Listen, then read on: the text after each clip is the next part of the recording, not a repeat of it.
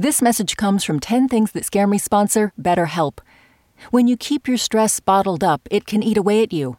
Therapy is a safe space to get things off your chest and to figure out how to make them better.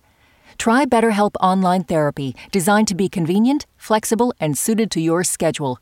Get it off your chest with BetterHelp at betterhelp.com/10things today to get 10% off your first month. Listener supported. WNYC Studios. Incredibly soft, shimmering hair.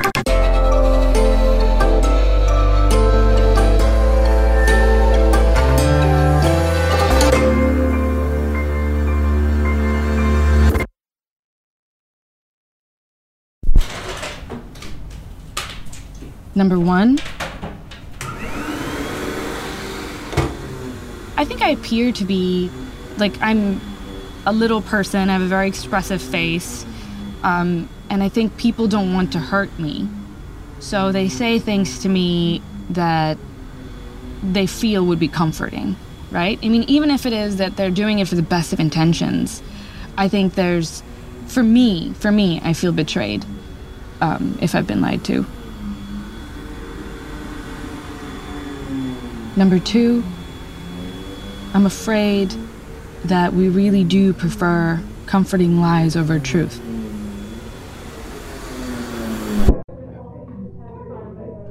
Number 3, I'm afraid of going deaf. I have a relative who's been going deaf in the last, 2-3 years. Yeah, it's my dad, and he doesn't know when he can't hear. So you have somebody who's there sitting in front of you, but they're not actually present. And it's this strange isolation that he's not even entirely aware of.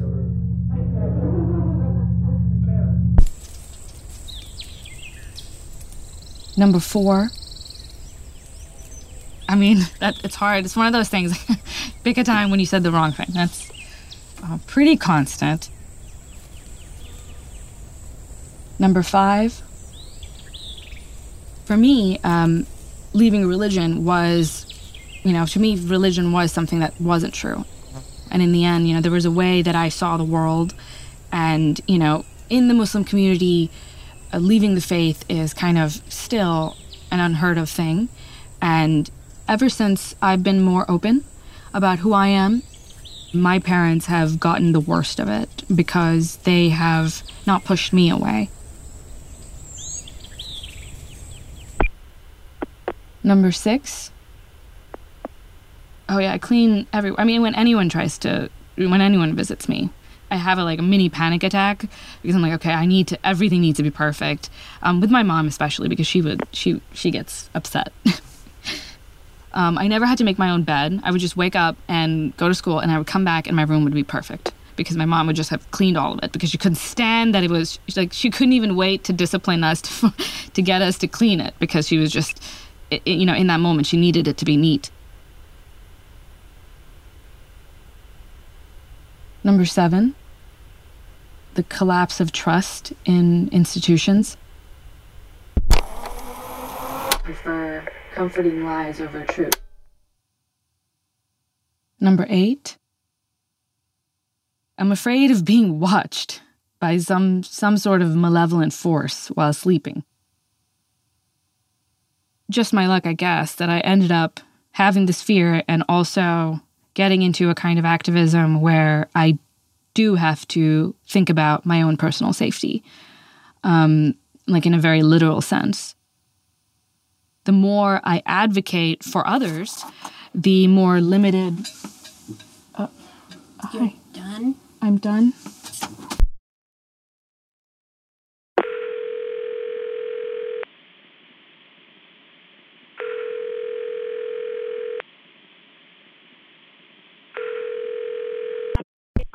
I got kicked out of the recording room. They said that there was somebody else who needed the space. I think we were talking about my safety in my real life and how I felt. There has been a time where I had to get the FBI involved because there was somebody who was leaking my address online.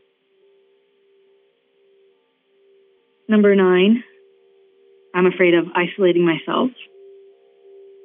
I had many Muslim friends, and even when I left the faith, but I just wasn't so vocal about it, I retained a lot of those friendships. And around the time I started becoming more vocal, one by one, many of those started dropping away from my life. And, I remember 2 sisters in particular. Like, I don't know if they'd blocked me or something, but they had just cut off all contact quietly, like ghosted me a little bit, and I didn't even know. And I messaged them, and I got no responses. So I assume they just, they don't want to be in my life anymore.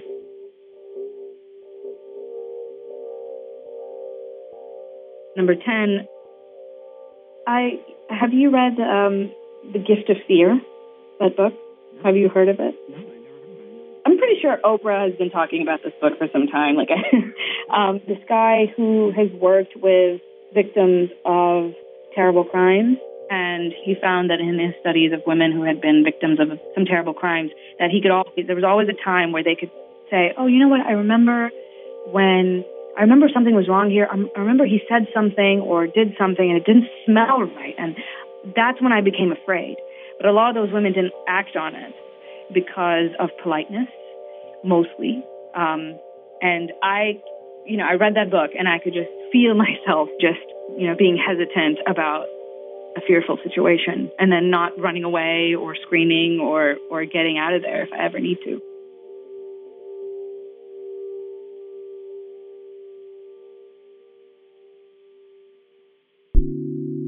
My name is Sarah Hayter, and these are 10 things that scare me.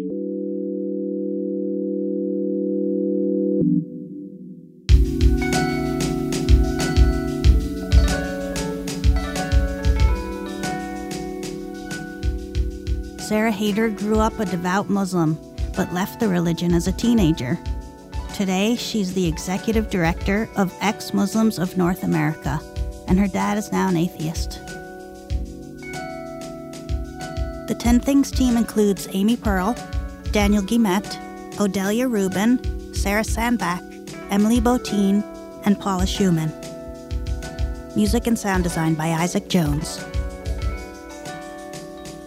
You know what scares me? You know how you leave your helmet locked to your bike sometimes? I'm always afraid someone's gonna squirt ketchup in it. What are you scared of? Tell us at 10thingspodcast.org.